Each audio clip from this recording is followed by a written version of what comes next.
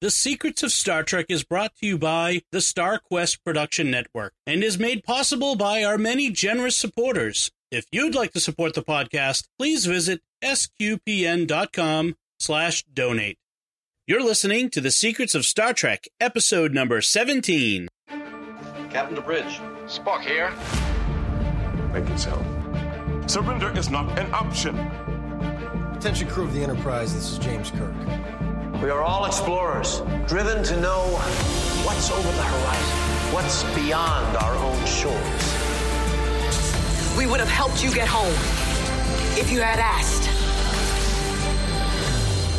That's who Starfleet is.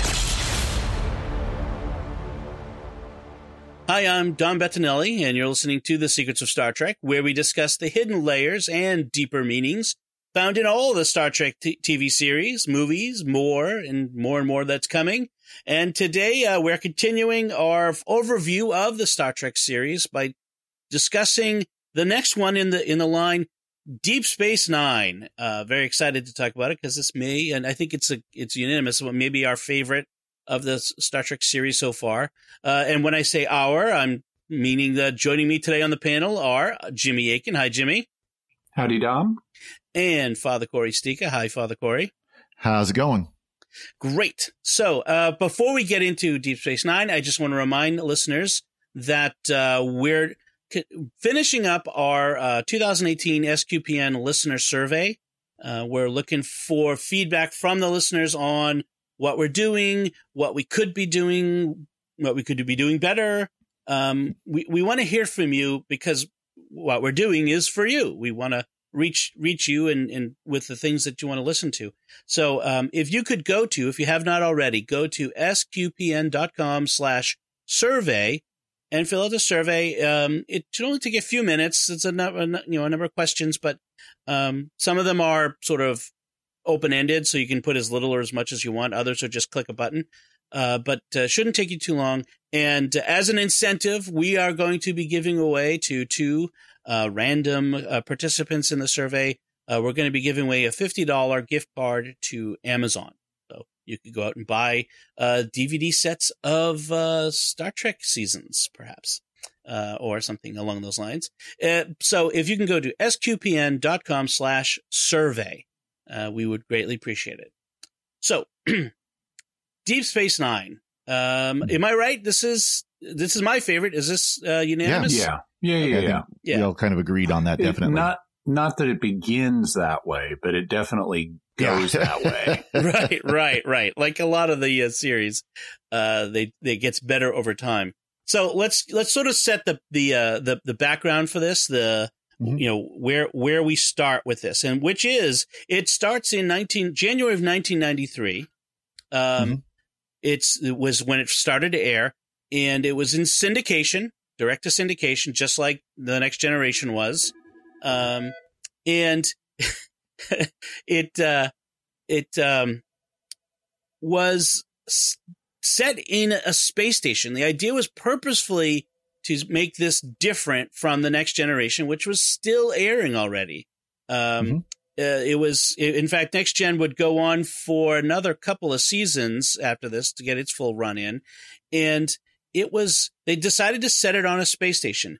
One of the things that's sort of distinct. Go ahead. And there's plot logic behind that because you need to distinguish each series from every other series. Otherwise, people will say, well, we've seen this before. What makes this any different? So most of these Star Trek series are set on a Federation spaceship that has military and exploratory functions. So what makes them different? Well, after the first one, the next one, it's The Next Generation. So everything gets a little bit of an upgrade and you get new characters. And Voyager, what's different about that? They're lost. Enterprise, what's different about that? They're first. Right. And so you have some significant shift in what's happening. And this one, the shift is we're not on a spaceship at all. We're on a space station. Right. And by putting it on a space station, it changes things a bit. It's This series is darker than Next Gen. Mm-hmm. The storylines are not just physically darker, but like the storylines are a bit darker. You have more conflict between the characters and in general. It was famously one of Gene Roddenberry's rules for Star Trek was no conflict between the Starfleet crew. They'll bicker and argue sometimes good naturedly, but not like real dramatic conflict between them. Yeah, and one of the reasons, and this was one of the criticisms of Deep Space Nine, but it's actually one of its strengths, is that it does violate Gene Roddenberry's vision. And the only way it got made was because Gene was dying at the time the concept was pitched. Right. If he had lived and been in good health, they wouldn't have been able to get away with everything they got away with. Right. Even then, they're still constrained by the Gene Roddenberry vision in a way that more recent projects like Star Trek Discovery are not. Oh yeah. But they were able to break out of the Roddenberry mold enough to inject some better storytelling. Yeah. Another thing the space station setting does is it lets them have recurring characters who are guest characters in a way that's harder on a spaceship, because on a spaceship the guest cast is largely going to be drawn from whatever planet you're visiting this week. Right. And here, because we're always in the same spot, we can have this larger cast of recurring characters in and out of the plot and build them over time. So not only do we have a rich ensemble cast, but we have on Deep Space Nine a rich extended cast that we eventually get to know really well, with characters like Lita and Rom and Nog and the Grand Nagus and Moogie and all those people. Mm-hmm. And one of my personal complaints with DS9, I say it's my favorite, and it truly is, but the first couple of seasons, they got very soap opera-ish. Yeah. Because it was focused on this small group in this, one space, it really did kind of feel like a soap opera for a while. Now that's not to say there weren't good stories told as part of this soap opera, and it didn't set the basis for what we then saw in the Cardassian Dominion War. But it took time to get there, and that really was kind of its weakness starting out. Mm-hmm.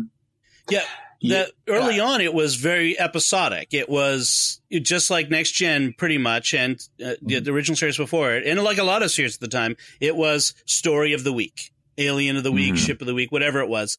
But starting around that time, where they encountered the Dominion and had some of those storylines building, that's when they grew the mythology and the story arc that really carried them through to the end. And of course, you had the story arc of the Bajorans and the prophets and all that were slowly being built as well. That played a much more prominent role in later seasons. Yeah, although it's interesting how they handle Bajor, because originally it's kind of like our exotic planet that we're supposed to fall in love with and find interesting and stuff, and I'm like totally bored with it. What I find interesting is not Bajor. What I find interesting are individual people from Bajor, like Kira and the Kai and Gul Dukat's history with Bajor and things like that. It's the character-driven stuff from Bajor that I find interesting. The planet itself is a backdrop, and other than they mention it's really beautiful and occasionally show us a picture, I'm not that interested in Bajor as a planet. You don't want to settle in Dakar Province after you retire? In Dakar Province? No, I don't think so. I have this cabin there I'm planning on not building. And some of the Bajor stories early on, because originally before the Dominion and everything, that's what they had to tell stories about. So they did a lot of Bajor stuff that was pretty boring.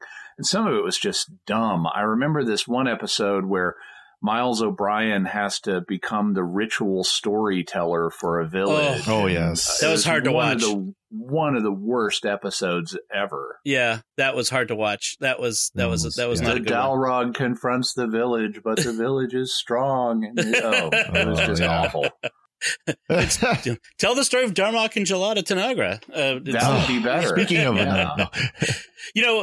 speaking of Bajorans, one of the things that we get from this, which is probably due to the fact that this is the first series without Gene Roddenberry's direct influence, is religion on Star Trek. We have in previous series and in other places, religion is kind of hokey and we dismiss it as a superstition. But in Deep Space Nine, in Next Gen, we get other. I mean, and there's a covert story that Gene Roddenberry keeps telling about we meet God and he's not that great. Yeah. But we do have positive references to religion in the original series and in the animated series. But in terms of any kind of sustained treatment of religion, that really starts with Deep Space Nine. Right. And so we have the Bajoran religion, which, again, it's sort of partially a religion, partially treated seriously because what we have are the wormhole aliens that the Bajorans treat as their gods. And so, which makes no sense if they're calling them prophets. Prophets speak on behalf of gods. They're not gods. Right, exactly. So little religious illiteracy on the part of the writers there. But at least there are people who, I mean, you have a variety of religious experience here. You have to kind of transliterate some of our own language. You have Orthodox Bajorans, you have liberal Bajorans, you have Satanist Bajorans. Exactly. You have religious leadership that's all about the political advancement of themselves. Others who are very holy and about, like you have Kaiopaka, who's the holy saintly Pope-S, and you have the John the 23rd of the 24th century. Exactly. Yeah, exactly. And then you have Kai Wynn. We won't say who she's of the 21st century, but you can fill in the blank there. Fill in whatever blank you like, depending on your historical. She might be a Borgia Pope-S. It's interesting too, though, that a major component of the series long storyline is Ben Sisko's journey from being basically a flat out typical Roddenberry atheist to really embracing almost the Bajoran religion, even understanding that these prophets that they worship are just aliens, but he still embraces a lot of the elements of the religion. When he first started out, he struggled with it, but he really began to embrace it. And his story arc, unfortunately, is tragically aborted right at the last minute. I know, because of Avery Brooks. Yeah, exactly. Do you want to say more about that? Can you that people might be interested? Yeah. So as we go through, spoiler warning, 20 years later, 25 years later, as we progress through the series, Ben Sisko does begin to embrace more and more his role as the emissary of the prophets. And we even discover his mom was a prophet. And so he's half prophet himself. And he's warned that if he marries a human woman, Cassidy Yates, that there's going to be a big price to be paid. And he goes ahead and marries her anyway. And she becomes pregnant. And the original ending for his character, what the price was he was going to become a prophet, and he would thus have to abandon her and her child. And it's a logical and dramatic and, not entirely predictable end point for his character, which makes it good, turning Ben Sisko into a prophet at the end. And he's now got to go to the Celestial Temple and say goodbye to everybody. That would be a great ending for his character. But given that he had married Cassidy in the show and she was now pregnant with their unborn child, Avery Brooks says, and Avery Brooks has a lot of concerns about race, even in the 24th century, said, no way am I as a black man abandoning my unborn child. That's just the wrong message to send. And he applied a 20th/21st century social situation onto that and refused to do the ending that had been planned. And so they rewrote it so that instead of becoming a prophet, he's just going off to be trained by the prophets for an unknown period of time, but maybe back with Cassidy at any moment. And it really takes all of the drama and the tragedy out of the ending. What's interesting is in the books, which continue the continuity, and I don't know if it's like Star Wars where they have, or where it's official continuity or not. but where they continue the continuity, he comes back, but he and Cassidy end up divorcing because of the pressure of this prophecy about the bad end that is coming because of what they did. I haven't kept up with all the books, so I don't know if eventually they reconcile. There's hints that it might. So it's an interesting take on it that at least somebody within the Paramount area has taken with it. But it's interesting that he had that. I mean, I applaud that he wants to provide good male fatherhood role models for African Americans. That's a great thing. That's good, but it dramatically this story. Yeah, but dramatically it subverts it. Yeah. All right. Speaking of Ben Sisko, I don't want to skip talking about a key thing that he starts with, which is we talked about no conflict among characters, but he starts out with hating the beloved Captain Picard, which is a very risky maneuver, a risky decision by the producers. To start out their new series with this character who's their lead, hating the lead of the other series. And the reason he hated him is because of when Picard was at Locutus aboard. Wolf 359. Wolf 359, and that's when Sisko's wife, Jennifer, died in that battle because of Picard. And I think Sisko knows it's not necessarily rational because that Picard was taken over by the Borg, but nevertheless still bears this grudge. It's an interesting beginning to this character, and sort of shows how the things would go in this series, sort of unexpectedly. And it is a flaw because you can't blame Picard for his actions at Wolf 359. He was not in control of himself, but it shows the interest that the writers have in the psychology of Sisko as a character. And the fact that he's not entirely rational, and that goes through the rest of the cast.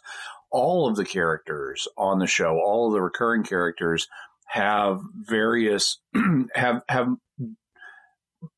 complex personalities with sharp edges, and they clash the sharp edges against each other, which makes it so much more fun. Yeah, I think that's one of the big reasons why we say we like this series over all the rest of them, because the characters seem so much more three-dimensional than previous and following series, shall we say. Yes. And even before the series really hits its stride, we have some complex stuff being done psychologically. There's an episode called Duet, where it focuses on Major Kira, the Bajoran liaison to the station, and a Cardassian war criminal who comes aboard the station. And we think that this guy is really a war criminal, and it turns out he's not. He's just he was like a file clerk for the Cardassians, and it has come up with this complex way of trying to atone for his people's occupation of Bajor as he's dying. He's basically mentally ill in a sense. Yeah, but you have this intense psychological portrait where Kira becomes his caretaker and progressively learns more about who he is and what his motives are as he's in the process of dying. And part of the resolution to the plot is she going to stick by this guy who's fundamentally on the side of good? Or is she going to be so disgusted with him, she's just going to walk away and let him die in pain? Right. And Kira's character as a whole is very interesting as they developed it, because, of course, she was a part of the rebellion. She was part of the resistance against the Cardassians. And, of course, eventually her character develops to the point where she is the person in power, at least as far as the station is concerned. Yeah. And there are a couple episodes that really hinge on that, with her struggle with, I was the person fighting people like me. Yeah. And in fact, they make the point she was a terrorist, and she would use terrorist tactics, and then similar tactics get used against her. Exactly. And that really makes her one of the interesting characters because of that. She got to see both sides of that fight. Speaking of the Cardassians and the Bajorans, that relationship between them, I've seen it in various places in various ways, especially since the Bajoran Cardassian situation was actually created in the Ensign Rowe episode in Next Generation. But I've seen the comparison to various other oppressed peoples. In some places, some people will compare them to the Jews historically, right. And others have compared it to, ironically, the Palestinians in another sense. Right. It sort of depends on where you're coming from, I guess. But you could have the Bajorans as the Irish, right? Exactly, and in some ways, they're all of them. I mean, the way that the writers develop the characters, they become variously all of these different oppressed peoples that we know of historically. And it's very interesting. I mean, that's another one of the great parts of it is that we see firsthand the struggles of a people who are standing up after they've been freed. Not because they necessarily, won a war of independence like America did, but because the Cardassians were kind of done with them and just walked away. They got what they needed. They used I don't know that I'd say the Cardassians got what they needed, but you had a successful resistance that eventually wore the Cardassians out to where they voluntarily left. And the situation is without a major war. Right. The situation actually is kind of like the liberation of Southern Ireland in certain ways. So that's interesting. One character that I really think is great and gets better as we go along is Dukat. Mark Ilamo's portrayal of Dukat is awesome, especially as we get to know him, and he really is one of those villains who thinks he's a good guy. Yes, he also is really a villain. Well, he had lines where he talks about, I was so gentle with the Bajorans. I treated them so well, and he was one of the more brutal dictators on Bajor. Yeah. Right. There's in particular an episode fairly late in the run, shortly before he turns to the Pah-wraiths, where he and Sisko are trapped on a planetoid. And it's just the two of them. But by this point, Dukat's mental condition has deteriorated so much that he's hallucinating Major Kira and Wayoon and his assistant, who's named Damar. And they're all tormenting him secretly, and he's trying to hide it from Sisko. And it's such an awesome episode. Yeah, there are points in the series where Dukat goes from enemy to friend, back to enemy. I mean, he's all over the place. Pity. Yeah. I mean, and in the end, he just loses it. He's insane. He's possessed by evil and insane, and has destroyed his own people by throwing him with the Dominion when he did. And I mean, it was such another great Cardassian character is Garak. I loved Garak. Oh, yeah. One of my Garak favorite characters. Awesome. The simple tailor. The simple tailor, yes. Tinker Tailor, soldier spy. That sort of idea. Exactly. He just such a convoluted, complex character who is always going to scheme. Nothing is ever the way it is on the surface, which is great because they always pair him up with Bashir, who is such a simple kind of guy. He just delighted in pulling Bashir along that, yes, I'm just a simple tailor, but I know things, Right, exactly. I mean, of course, had him hopping. We know by the end that Garak is, he is a spy extraordinaire and that sort of thing. But he kind of, he pulls us along through the story with him, with this cover story. Yeah. So another one. In addition to the characters, which we mentioned as one of the things that attract us to the show, one of the things that attracts me in particular is the story, the plot. Yeah.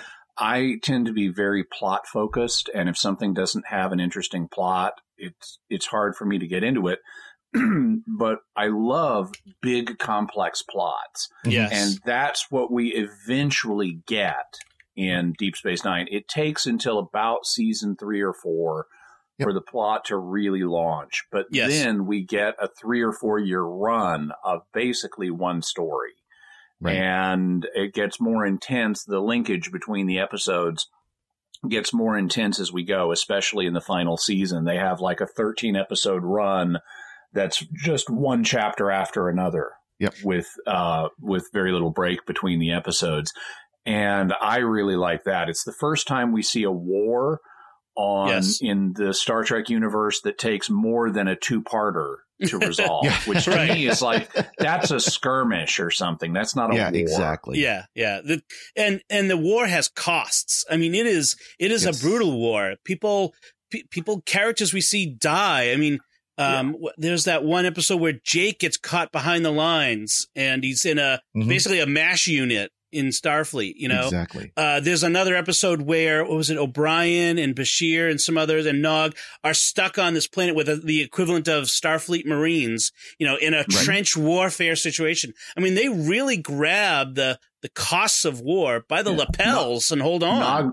Nog loses a leg. We have planets that we know, like Bajor, being taken over by the enemy, the Federation. Beta Z, Beta Z. Oh, I'm sorry. I'm in Beta Z. Yeah. At one point, the Federation is basically losing the war. So it's very dramatic.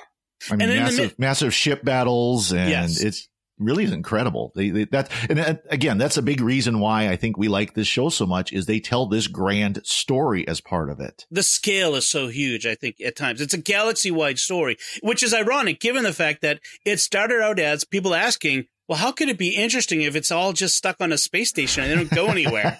I mean, it eventually becomes this huge story. But I mean, speaking of not going anywhere, they set it on the space station to contrast with Next Gen, which was on a spaceship, and they weren't allowed to have a spaceship basically until the runabouts. They had the runabouts, which were a little fancier than shuttles. They were basically bigger space shuttles. And then they ended Next Gen, ended its run, and then we get the Defiant, which was interesting. They added a starship, short range essentially, to and then we opened up some new stories. And with the starship, we got Worf from Next Gen.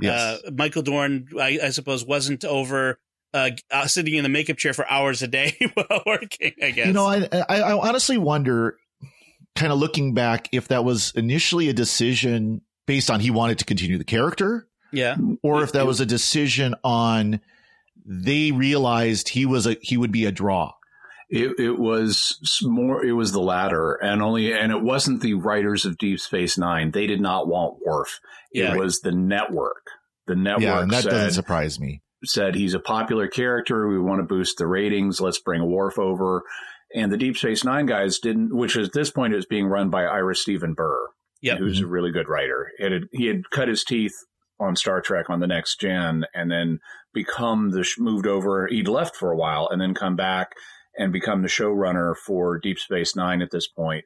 And he was like, his attitude, I've read interviews with him about this, and his attitude was, we didn't want Worf. We already had a cast, and what is he going to add, really, in terms of our character dynamics? He's pretty similar to the people we have already. I mean, Worf and Odo, or Worf and Kira, they're playing in the same character sandbox. Yeah. And so, but his attitude was, okay, if we're going to get stuck with him, let's turn this into an asset. He also said, of all of the Next Gen characters, Worf is the one that would work best on Deep Space Nine. I mean, you can't really imagine Gates McFadden or Marina Sirtis becoming a regular. The only caveat I would say on that, of course, is the one character they did bring over from Next Gen. Well, Miles O'Brien. O'Brien, but he was there. His attitude, because he addressed that, he said that he didn't have a problem bringing over O'Brien because O'Brien was somewhat a blank slate. Yeah. He had never really He been was a explored. minor character. Yeah, and we got to then, in Deep Space Nine, build him out. But Worf was already a known quantity. There wasn't a huge amount they could do with his character until they paired him up with Jadzia, which was great. Yes. But because of the introduction of the Klingons, they basically delayed the story by a season. They had already been at the point of getting into conflict with the Dominion when suddenly they have to accommodate Worf and Klingon culture. And so they spent basically a year doing that before they got back to the main plot. Speaking of Dax, Jadzia Dax, we had this again with another big moment, which we had the death of Tasha Yar in the beginning of the Next Generation, but she was still pretty new, so there wasn't a huge fan affinity for her necessarily. Mm-hmm. But Jadzia Dax, they killed her off in the sixth season. End of the sixth season. End of the sixth season. Okay. After she married Worf, they were married, and then brought the Dax symbiote back with Ezri, and it was controversial. And Terry Farrell, who played Jadzia, didn't want to go. She made it clear. She's always made it clear that she didn't want to go. It was the producers wanted to write her off. Is that off, or it's sort of in it. She wanted, if I recall correctly, I'm trying to remember exactly what her terms were. She wanted an adjustment. I think it was she wanted to be able to take some time to do some side projects, and there may have been money involved, but she had certain conditions that she wanted to continue, and the higher level studio people didn't end up meeting them. And Ira Steven Behr has said, if I had known that is what she wanted, I would have made it happen. And we would have continued with her. But it was kind of a miscommunication where the relevant parties were not all communicating in a way that they all knew what needed to happen to keep her. Right. Having said that, when she did go, I thought Ezri was a great replacement. Yes. I mean, I would have loved to have Jadzia through season 7, but Ezri was a good replacement given that they had to replace her. Ezri was a lot of fun. Yeah, I'm actually sorry we didn't get more of Ezri. We went from ultra confident Jadzia to very tentative Ezri, and but yet the same person. And where have we seen that before? And what TV series have we seen? Yeah, I don't know. Gee, what could have been? I mean, that idea of a continuity of memory and sort of mission. But different personalities. I mean, that's Doctor Who, and we see that and so this was a different way of doing that in this, and that was welcome. I like that. And so, and they were both. I mean, they were both great characters, and I do like the way they filled out the Trill. Of course, the Trill we had seen in Next Generation, but really didn't know a lot about them. We knew that they had the symbiote, and that the symbiote went from host to host to host, but we really didn't know a lot about them, and they really filled out that race incredibly with the Dax symbiote. And, again, to see that where a little bit of Jadzia's personality would come out, a little bit of her feelings, and, of course, the relationship between the Dax symbiote and Cisco and how that played out throughout the entire series. Right. I mean, that was it was a very interesting characters. So we could talk for a lot longer on Deep Space Nine because there's so much more, and I have a lot more notes. But I kind of want to, and we will, just not in this episode, right? As we go through the individual episodes in the future, a lot of this stuff will come up, and we'll talk more about Odo and the Ferengi and everything else, the mirror universe. We might just have to do an episode of the Ferengi in DS9. I mean, there's so much you can talk about them. And how it improved the Ferengi from Next Gen, but I don't. That would be, we've almost gotten a tangent. That would be another episode. But I do want to say one thing is there is a Deep Space Nine documentary that's been made and is in post-production called What We Left Behind. And it was created by the former showrunners. Ira Steven Behr is created it. They got access to all the archives. They had a lot of the stars were involved. I don't know if Avery Brooks was. I've never seen him in any of the promotional material. They did a Kickstarter for it, so I didn't see him in the Kickstarter materials, but they might have got him for interviews or something. But certainly everyone else, Alexander Siddig, Terry Farrell, Nana Visitor. So lots of people who did come up. Gosh, we didn't even talk about the holographic nightclub. Vix. Vix, yeah. Oh my. That's coming so much up. More. So much more. Anyway, so just to say that that documentary they said will be out by the end of the year. So that's cool. In fact, we're recording this prior to October, so it may already be out. I don't know, but they did say by the end of the year, and that they're hoping because they're redoing some of the graphics, some of the special effects from DS9 in high def format for this documentary. They're hoping that it kind of gives a goose to Paramount or CBS or whoever owns the rights to the DVDs now in the streaming to do what they did for Next Gen and the original series, which is to redo the special effects and to redo the whole series, frankly, in high def. You can watch Star Trek Deep Space Nine on Netflix and I think on Amazon too, but it's in the old format, 4:3 format, so it's not as good as watching the other series is at the moment. So let's hope. So any last thoughts, Father Corey? Any last thoughts on Deep Space Nine?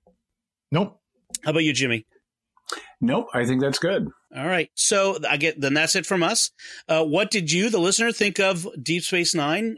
Was it your favorite series? Was it not your favorite series? I'd love to hear from people who didn't like Deep Space Nine. That would be interesting to get your take on it. But we'd love to hear any opinion on what we thought or on the series as a whole from your opinion. So you can do that, but let us know. Go to sqpn.com/Trek. Or go to the SQPN Facebook page. Either way, find today's show listing and leave us a comment. Leave some feedback. You can send us email to trek@sqpn.com. Also, if you could, go to iTunes and give us a 5-star review. That would help us raise the profile of our podcast up in the rankings of amongst all the other Star Trek podcasts out there. It would help us get some more visibility and reach a larger audience. And for that, we would be most grateful. We're already grateful for those of you who have done that. We also, if you could, like on Facebook, share it to the podcast to your friends, retweet it, all those other things. If you have Star Trek fan friends, let them know we're doing this and that they might enjoy this. So we'd really appreciate that. So we'll be back next time when we'll be discussing an overview of Star Trek Voyager. And until then, Father Corey Stika, thank you for joining me and sharing the secrets of Star Trek. I'm glad to be here, and thank you, Dom. Jimmy Aiken, thank you as well. Live long and prosper. And once again, I'm Dom Bettinelli. Thank you for listening, and remember, I will learn to live with it, because I can live with it. I can live with it. Computer, erase this whole entire personal life.